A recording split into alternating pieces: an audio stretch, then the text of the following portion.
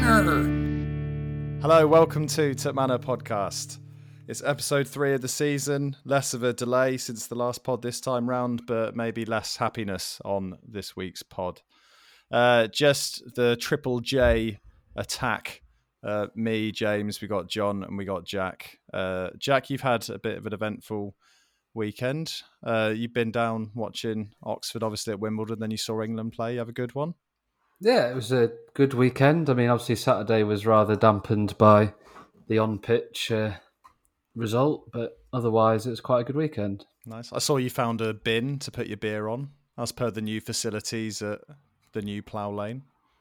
I did. They seem to have forgotten that it's quite good to have tables or even kind of, just things screwed to walls to put drinks down. But yeah, improvisation. So I said to Jack, get some photos, maybe a nice Plough Lane experience, some black and white stuff. What do I get? A picture of a bin back on the WhatsApp group. I mean, a beer on a bin. I enjoyed it. Lane. Yeah. There was clearly a preempted metaphor for our performance for set pieces. Yeah, there you go. All we are is a beer on a bin. John, did you put any beers on bins or any other alcohol on other items? Or on my lounge chair armrest. Okay. But, I was watching on the old iFollow, so not as glamorous. What were you in Mongolia watching? No, Romania actually. This week. Romania, okay, good. Yeah. Cousins out there doing a lot. Right, on to the news. Let's start where we started last time. Takeover news. There is none. There hasn't been an update. They said there'd be an update by the end of the transfer window. It hasn't been done. But the way I was thinking about this is if they're delaying it because they want to announce an epic meal deal alongside a stadium announcement, then I can wait a few more weeks. I don't know what you guys think. That's probably all we've got to say on that takeover. Let's see what happens. John, you look inquisitive. I just, I know I was kind of like Mr. Doom on the stadium in my pre-season predictions, but I'm not sure what they could really announce about the stadium what's the next stage with it they could really announce. But I'll take your logic train, absolutely. I just want a big, nice aerial shot of the stadium that's made out of you just want a CGI sustainable materials with vegan options on the menu at the. We'll just go to Forest Green then. Oh no, that's what I was going to say. That was my reference. Anyway, right, transfer window closed. Cambran still around. That's good news.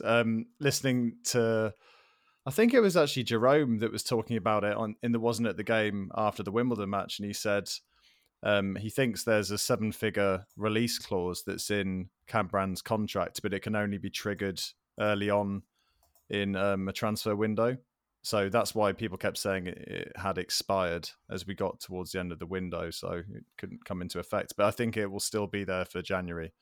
So we'll have to see what direction that goes in. But Jack, I guess, probably don't need to talk too much about it. It's good that he stays. We've probably got a good shot and then at the season now. And then when you think about January, the interesting point will be how close, if Blackpool are still the main club interested, how close are we in terms of the pyramid in January, in terms of us at the top end of League One, them at the bottom of the Championship?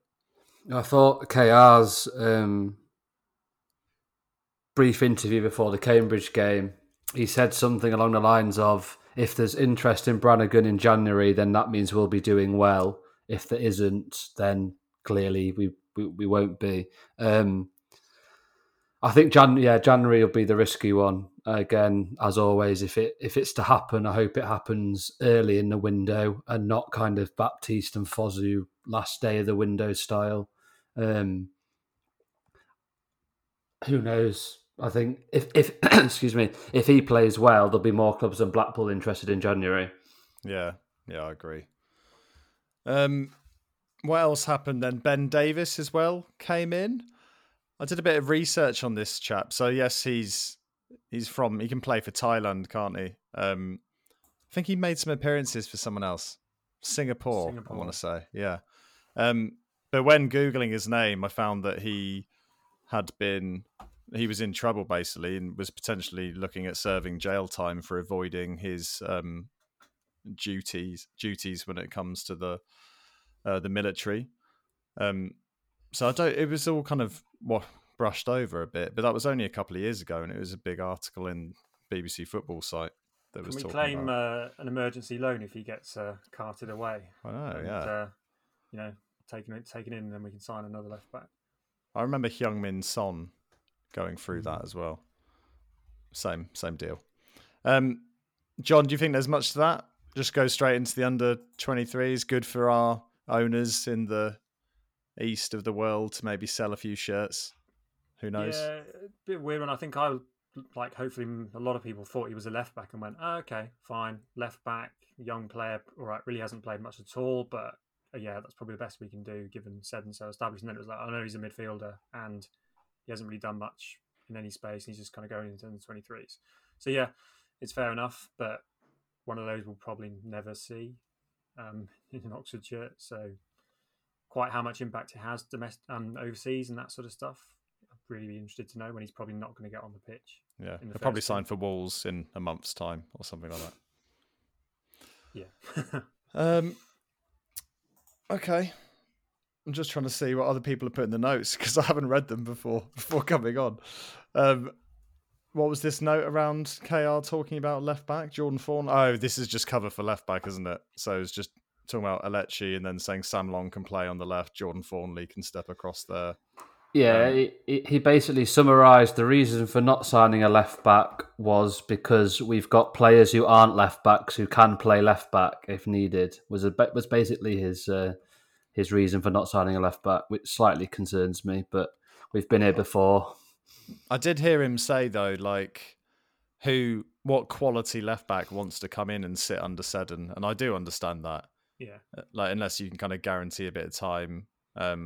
Or even a loan signing from like a decent club. Why would they even want him to come and be, a bit part player? But, I kind of get it. Let's see where we're at. Hopefully Seddon just plays every minute of every game, a la Josh Raffles earlier on in his career with us. Ari Dan Aji, because I think we all thought Dan might be heading out the door on the last pod. He said KR said 5 or 6 managers had inquired about him. I didn't know his contract expired next summer. But John, what do you reckon about that? Are you surprised he's still with us? Do you think he's going to get what he needs, and we're going to get what we need from him? I think I don't think he will, but I think we just had to be selfish and go, well, if Wynn or Taylor, God forbid, gets injured, then Aji is, he's a reasonable option down the middle. We know he can do it. I just thought it was really interesting to see. It was the first time that I think KR has really sort of said a phrase when he said, there's something about Dan that I really believe in, and I hope he signs a contract because I want him here for a while.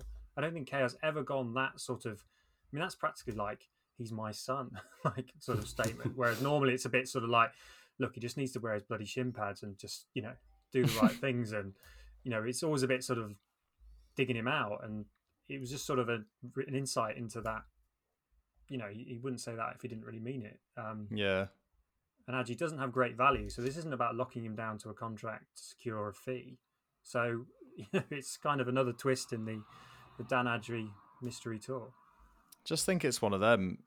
I don't know what you think, Jack, or whether it's actually possible, whether Football Manager experience is getting the better of me. But can't you just put recall options in on loan deals? No, the only types of loan you can have are 6-month ones now. You can only have a recall clause within a transfer window. Okay. So if we'd have sent him out this window, we could have only brought him back in January. And equally, if we send him out in January, we can't get him back till the end of the year. Yeah, okay.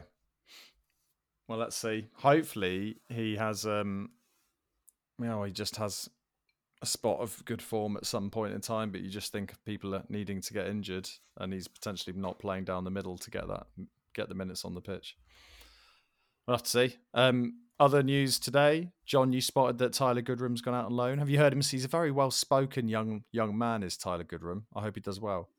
Yeah, and it's a good indication that managers out there think he's ready for that kind of loan at that level. He's obviously not going to get any minutes in the first team because of the dearth of midfielders and number 10s we have. So, yeah, it's a great move to solid conference club, and it's the next natural step that a lot of the youngsters seem to go to. It's a tick box, and he seems like he's got as good a chance as any of coming through that with come back and see where he is. So yeah, makes great sense to me. I'm trying to think where he was on an interview the other day. I think he played in the Cambridge game, didn't he, in the JPT? But you could tell he was frustrated with his own performance, but he showed kind of good maturity to quickly self-assess in quite a mature way. So I was impressed. Other news then. So it's been announced that the Mickey Lewis Memorial Game will be on October the 10th, which is the day after we're meant to be playing Sunderland away. But as others have pointed out to us after the last pod, it's likely that Sunderland game will probably be moved due to an international break running over that weekend. So there's no excuse, people. You've got to get yourself down there. There's Jack, I think you've taken note of all the people, all the ex-players that are going to be there. Do you want to run through some? Was that John? That was me getting carried away with how many like absolute legends are in that first set of players announced. I mean, there's like more to come. Well, I was going to say Oxford City have just announced some of what they're calling their legends, and some of the tag legend is questionable for some of their players. Examples being Josh Ashby, Harvey Bradbury, and Jefferson Louis are playing for the Oxford City Legends team. Why I think in the Oxford City lineup when he's more of an Oxford legend. Like, I don't get that. Well, because based on your list here, they've already got 300 players in the Oxford United side by the looks. So that's yeah, but there's no. I'm hoping Bobby Ford and Paul Powell are in the next set. That'd be quite cool. So we've got Chrissy Allen, Joey Beecham, Matt Elliott, Mike Ford, Gilly, Simon Marsh, Stuart Massey, Paul Moody. Paul Moody hates football. I can't believe he's coming back. It shows the impact Mickey must have had. Matt Murphy, ever dividing I wonder if he'll divide all the fans in a testimonial. Jemson will be there to. No. He's he's down. And like, no way. Moody, like, I think Moody said in his pod he just didn't get on with him at all. He said everyone hated him or something, I think. Yeah. Mark Stein, didn't he play for Chelsea? Yeah. Played for Oxford as well. That's before my time. Darren Pearce, Rosie. Be good to see Rosie on a pitch. That'd be good.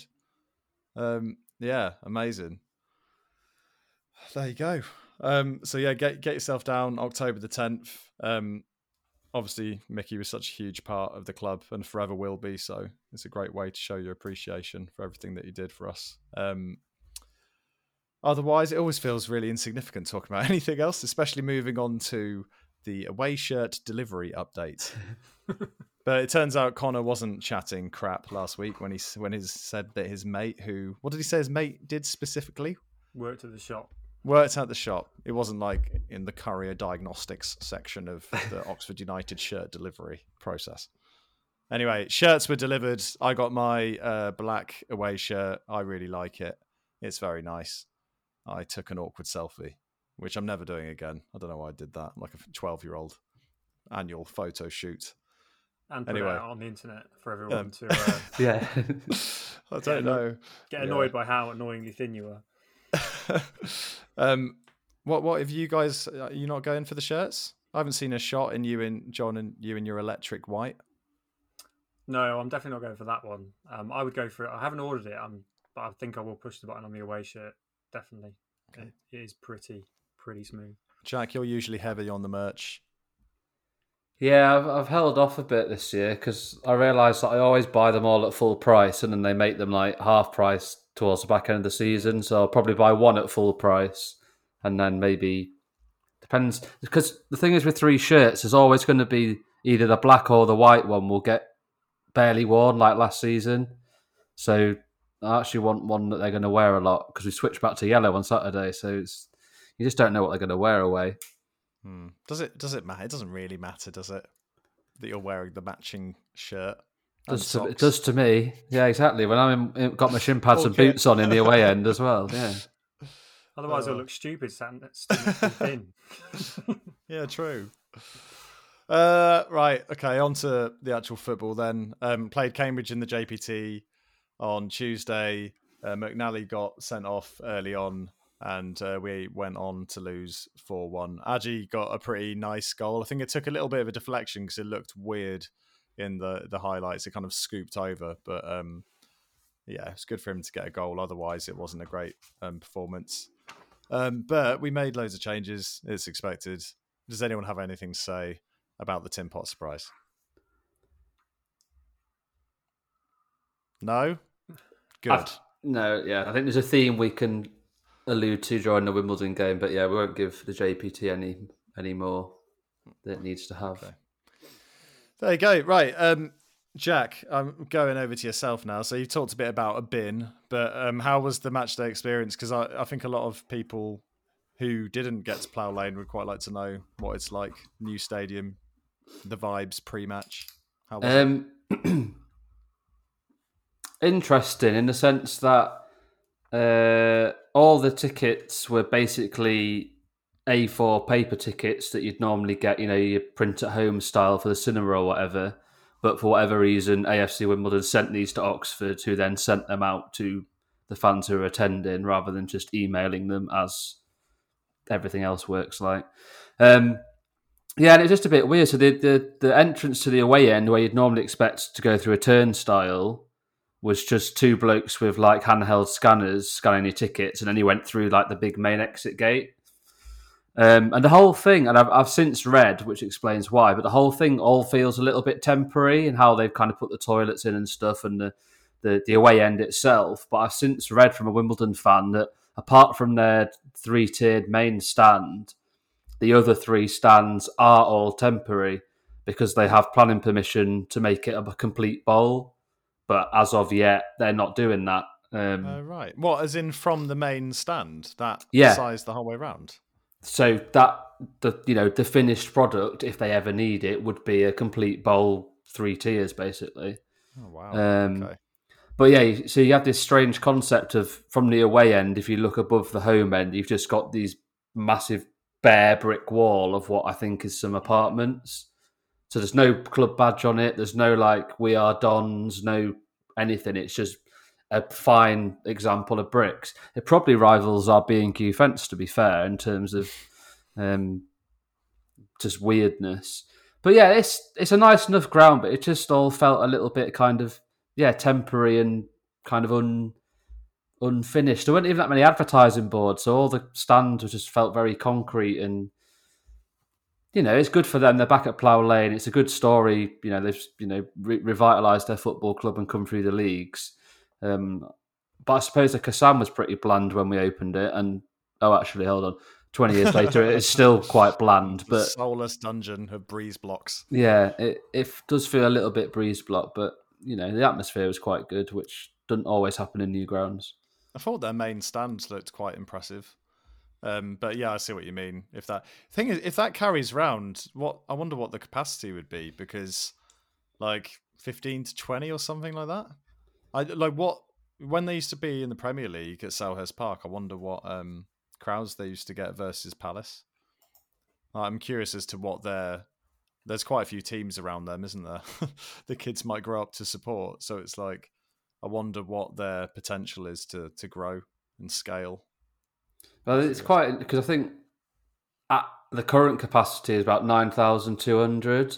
I think at Kings Meadow they could only get about 5 in, so I think there was 8,000 there on Saturday. So they've kind of got a 40% bounce already. So if they do well, I think they probably will attract younger fans, and the fan base will grow.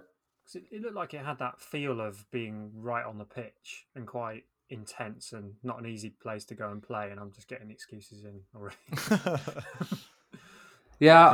I was surprised that the away end was only about, row J, what's that, in about 12 rows deep.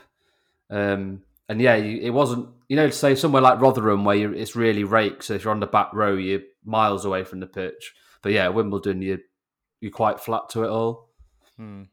Yeah, on the footage as well, Actually, the highlights, I noticed there was loads of different camera shots and angles on the highlights footage. Maybe it was just because it was their first game at their first win at Plough Lane. They wanted to make sure they captured it in the best way possible or something, just in case that happened. But Probably lack of other games as well. Yeah, it was on television internationally. oh, was it? Yeah, so that's why there's more cameras. Okay, and but I also thought the pitch looked really wide. I know that's quite a boring thing to say, but I don't know why. It just looked like it looked like a good ground, I thought. Anyway, when the lineup came out, I guess Moore dropped back in to defence. Ford was still on the right. You still had your Henry, Brannigan, and Gorin sat behind, and then the surprises, I guess, were the front three, right, Jack? I guess that was probably the chatter, where you had Williams going on to the left and then Sykes. It was much discussed, wasn't it, by KR that if he was going to get time, he was going to play on the right. And was that a surprise? Yeah, I suppose it was surprising the fact that if you were playing someone out wide, you thought it might have been Holland. But I suppose now he's said that Sykes can play on the right. He is going to use him there, especially with that midfield last week performing quite well. So yeah, we'll come on to it, but I still don't know where Sykes' best position is and what he sees himself as. He had a good game playing on the right, but he wasn't really playing as a winger per se. He was kind of playing as a bit of a floating wide player. A floater. I thought the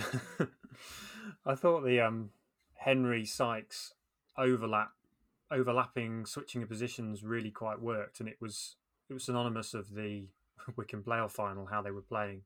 It does kind of work because Henry was almost playing as a right winger at times, and Sykes behind him, and then they switched it round the other way, and we were getting a lot of balls in the box down the right hand side, and Ford was putting in a lot of balls as well. So there's something there, but yeah, Sykes a lot of neat touches I thought in the first 15-20 minutes, but he kind of needed to do things a little bit quicker at times as well. Yeah, and to that point, I guess the first chance that I saw when I kind of watched most of the game back was that Henry cross, where it's a beautiful little cross as well. There's only one place he can put it, to get a result on the back of it. But Taylor just, I don't know. I thought he should have headed it kind of back from where it came from, but he kind of just, that went wide. But yeah, I was really I think Matt, he's got to be gobbling those chances up, hasn't he? Well, you were behind the other goal, weren't you, Jack?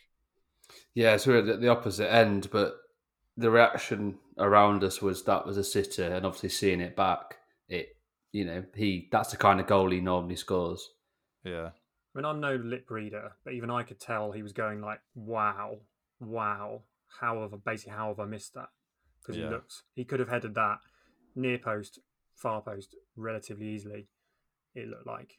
And it was just a big chance in his game, which is another recurring theme. And it's interesting with Henry as well, because Henry could have rocked up like a few assists already for the season if people had been taking the chances he's putting on plates for them. He's having an unbelievable campaign already, isn't he? And then he hit the post himself with like a daisy cutter, if you want to call it that, with his left foot, hit the outside of the post.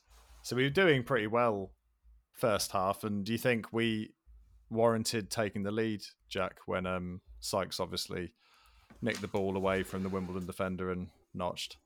I think we did, in terms of we'd created the clear-cut chances, or the best chances.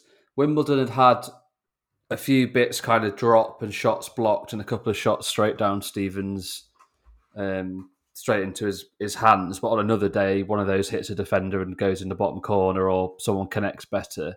So it's a pretty even first half. It was a really good game. If you were there as a neutral, I think you'd have been really entertained. It was a good advert for League One. It was enjoyable to watch. To build on that point, it really summed up why League One is so much better than League Two, which I know is a bit of an obvious thing to say. But that game was frantic, but controlled. Whereas in League Two, that would have just been a hoof bounce fest, as I would describe it. But I agree with Jack that Wimbledon always looked at times like they were one pass in the right place and they could score. Moore was having a bit of a mare at times. There was a ball going over the top, over Ford, which wasn't necessarily his fault, I don't think. That was kind of having a lot of joy. And Thornley was kind of like looking amazing, but it was because he was having to make tackles that shouldn't have been necessary to make.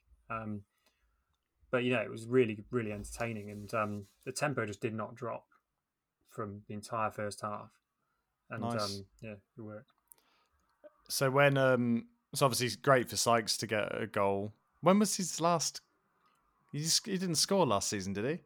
No. It was No. something like it was just his first goal, ignoring the playoff final cross since December 2019, also against Wimbledon.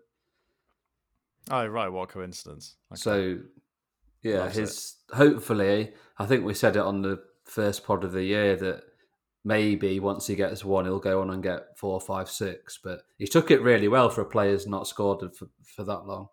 Yeah, for sure.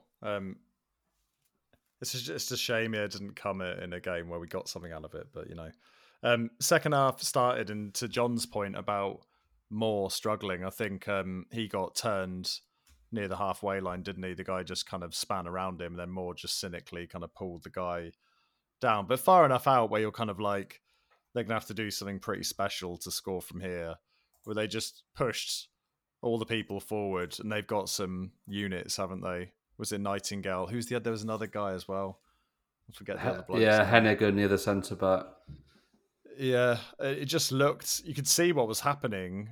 I know I watched it kind of retrospectively, but I don't know what it was like when you're there. But you could just see it. Like, as the ball was coming in, you could just see they were going to win the header. And the problem with that first goal, he doesn't just win the first one, but the second one, the lads following in. What's his name? He sounded exotic. Redondo or something.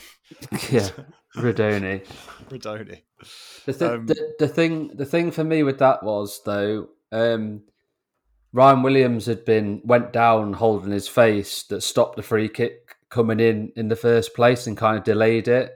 And I don't think we ever switched back on properly.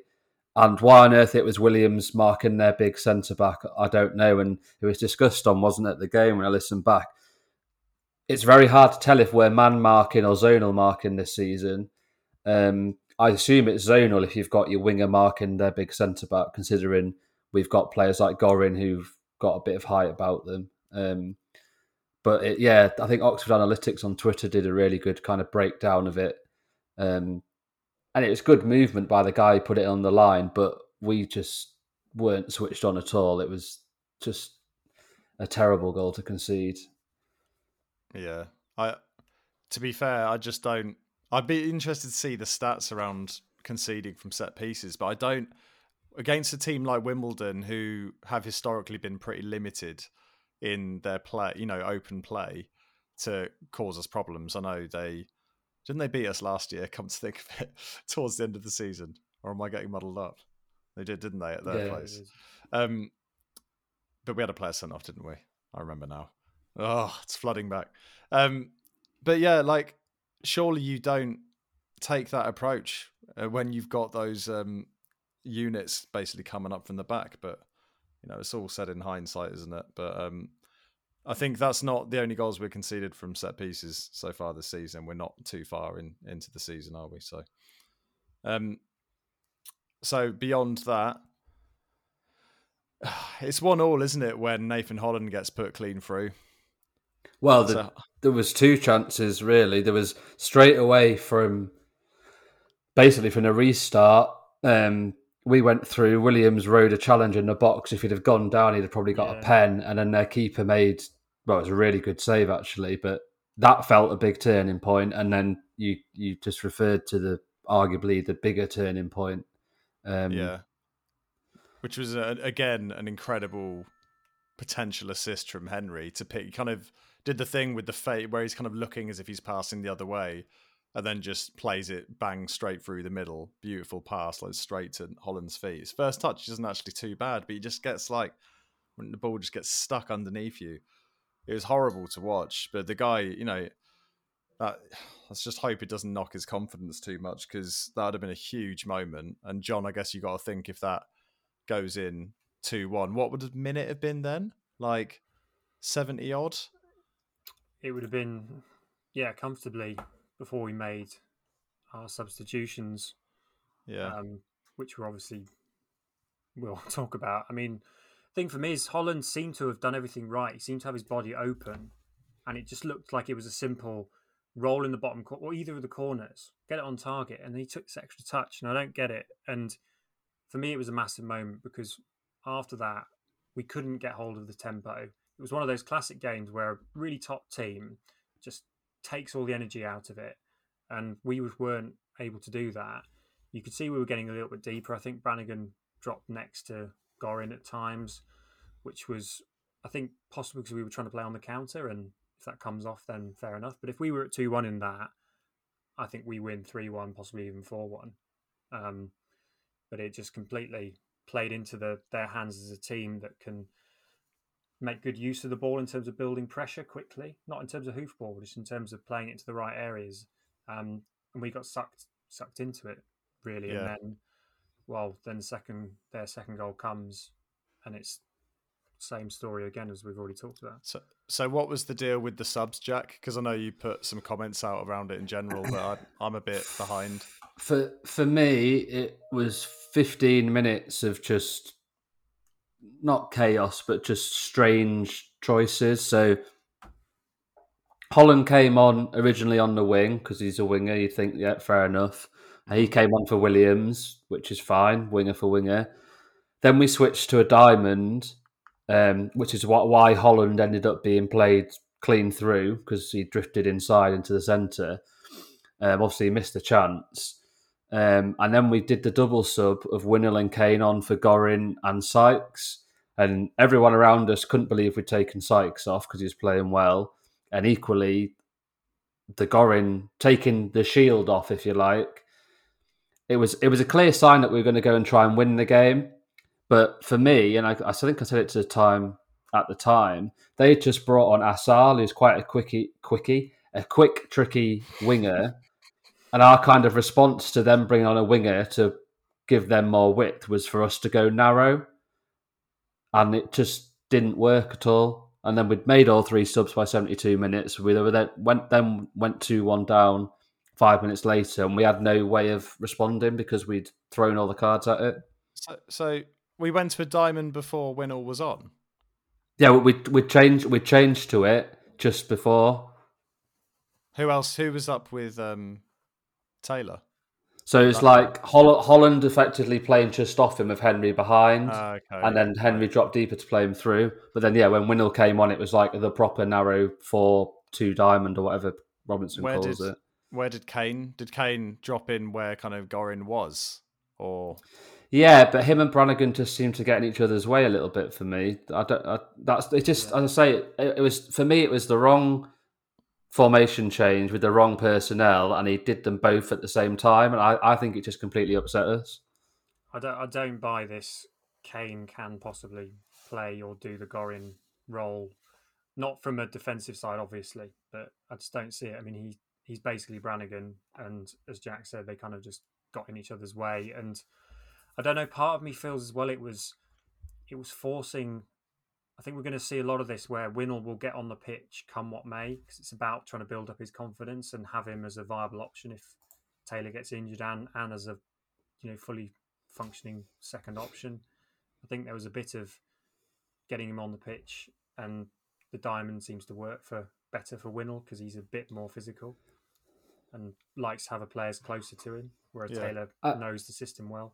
I think the bit in hindsight for me, which I didn't really clock at the time, was that we'd taken Williams off, we'd taken Sykes off, who'd started off as our wingers. We'd got a winger on the pitch in Holland, but we then played him in a number 10 role.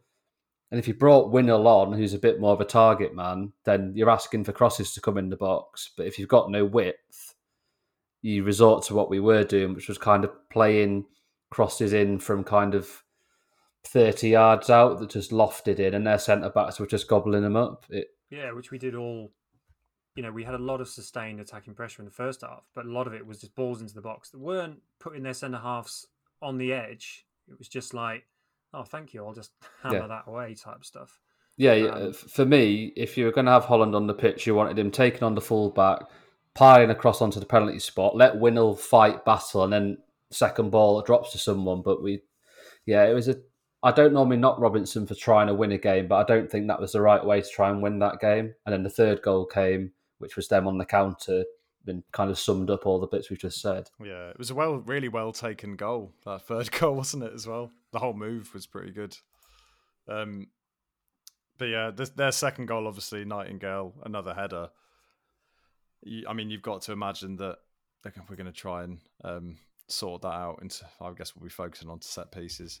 But I think they were saying that pre-match in the build-up, like set pieces, and then sometimes you just can't deal with it. They mentioned it after as well. I just scribbled it down. So Cambridge was a penalty. Yeah, it was a penalty. Bursting the cup was an own goal off a long throw-in. Charlton was a penalty. Bolton was shot from, 20 yards and then a header from a corner. Ewan Doyle, yeah. Lincoln was a penalty. Cambridge in the trophy with a completely different set of defenders was 3 set pieces. And then Wimbledon was 2 set pieces.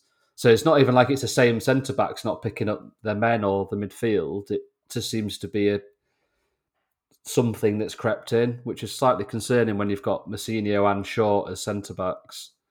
Yeah. And we seem to have sorted this towards the back end of last season to a degree with effectively, Thornley and Atkinson, pretty much alike.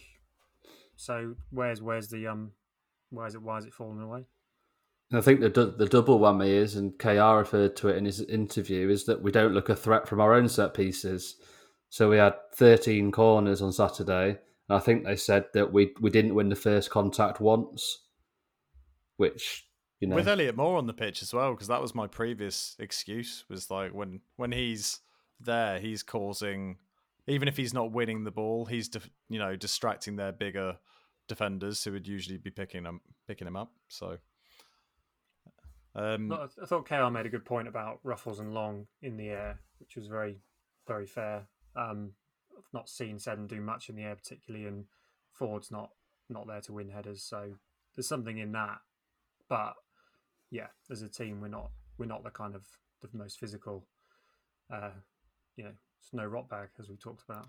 Yeah, no rotter. Where's your rotter? We need a quickie and a rotter. I'm not sure if we're gonna. We're 6 games in. We've got 1 clean sheet, haven't we? That Tuesday night against Crewe. Conceded 8 in 6. I guess, John, that's not necessarily a cause for concern yet, but I guess what Jack's just reeled through there with the set pieces, it feels very avoidable as well, which is quite a frustrating part of it, I guess. Yeah, if the playing style and wasn't progressing match by match, yes, obviously the set pieces is a big issue, but generally the way the team's playing and gelling is mountains ahead of where we were last season. So that's positive.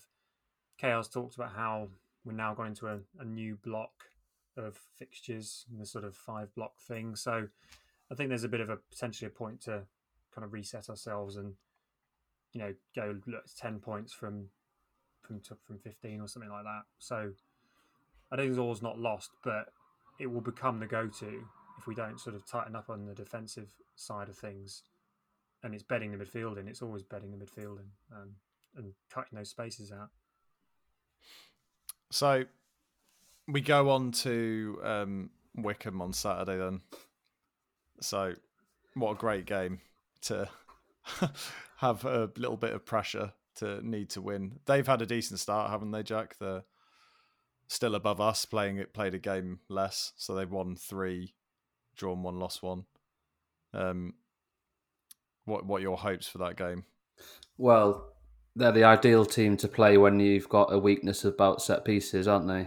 I bet that they'll be looking forward to capitalising unless we have a good go at sorting it this week. I was just looking at if Jordan Obita's playing much for them. He's played every minute so far this season, so he's probably looking forward to Saturday because that was a very strange situation last year, how we kind of signed him and then flogged him.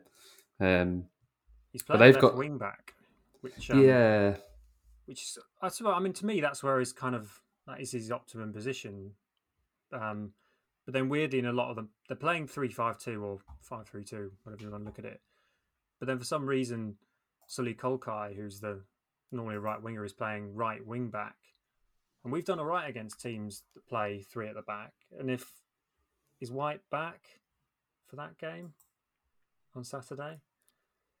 Haven't they got another international midweek? Yeah, there is another round of fixtures, so I'm not sure whether. I think we can have some joy because Jacobson still is playing effectively as a left centre half, and we know he's not quick. So I think there's things to be got out there. They've conceded 6 goals, which is, that's probably not exactly, that's not that tight in terms of goals. So there's avenues there, I think. Yeah, I think how's Sam Vokes done? I saw he'd got a couple of goals. Yeah, they got 3 players on 2 goals. They've got some classic veterans with Vokes, Gareth McCleary, but then they had a strange window. So they signed Vokes, who's obviously about 35, is he?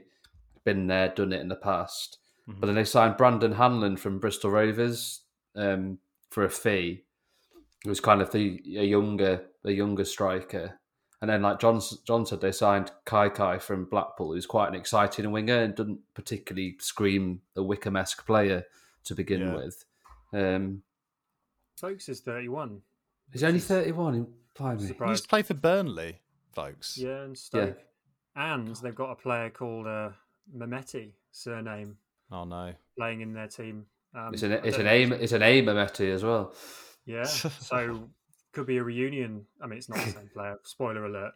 But the other thing about the Wickham is that still managed by Ainsworth, the style of their play will be pretty similar, and we did dominate them in terms of playing style. It's just going to come down to like our decision making. Do we take our chances, and do we stand up to the way that they'll play, which will be a more physical style? I mean, it's not going to be easy, and they've still got that Anthony Stewart at centre back who scored. Did he score in the playoff final? I can't remember, but he's a pretty decent player.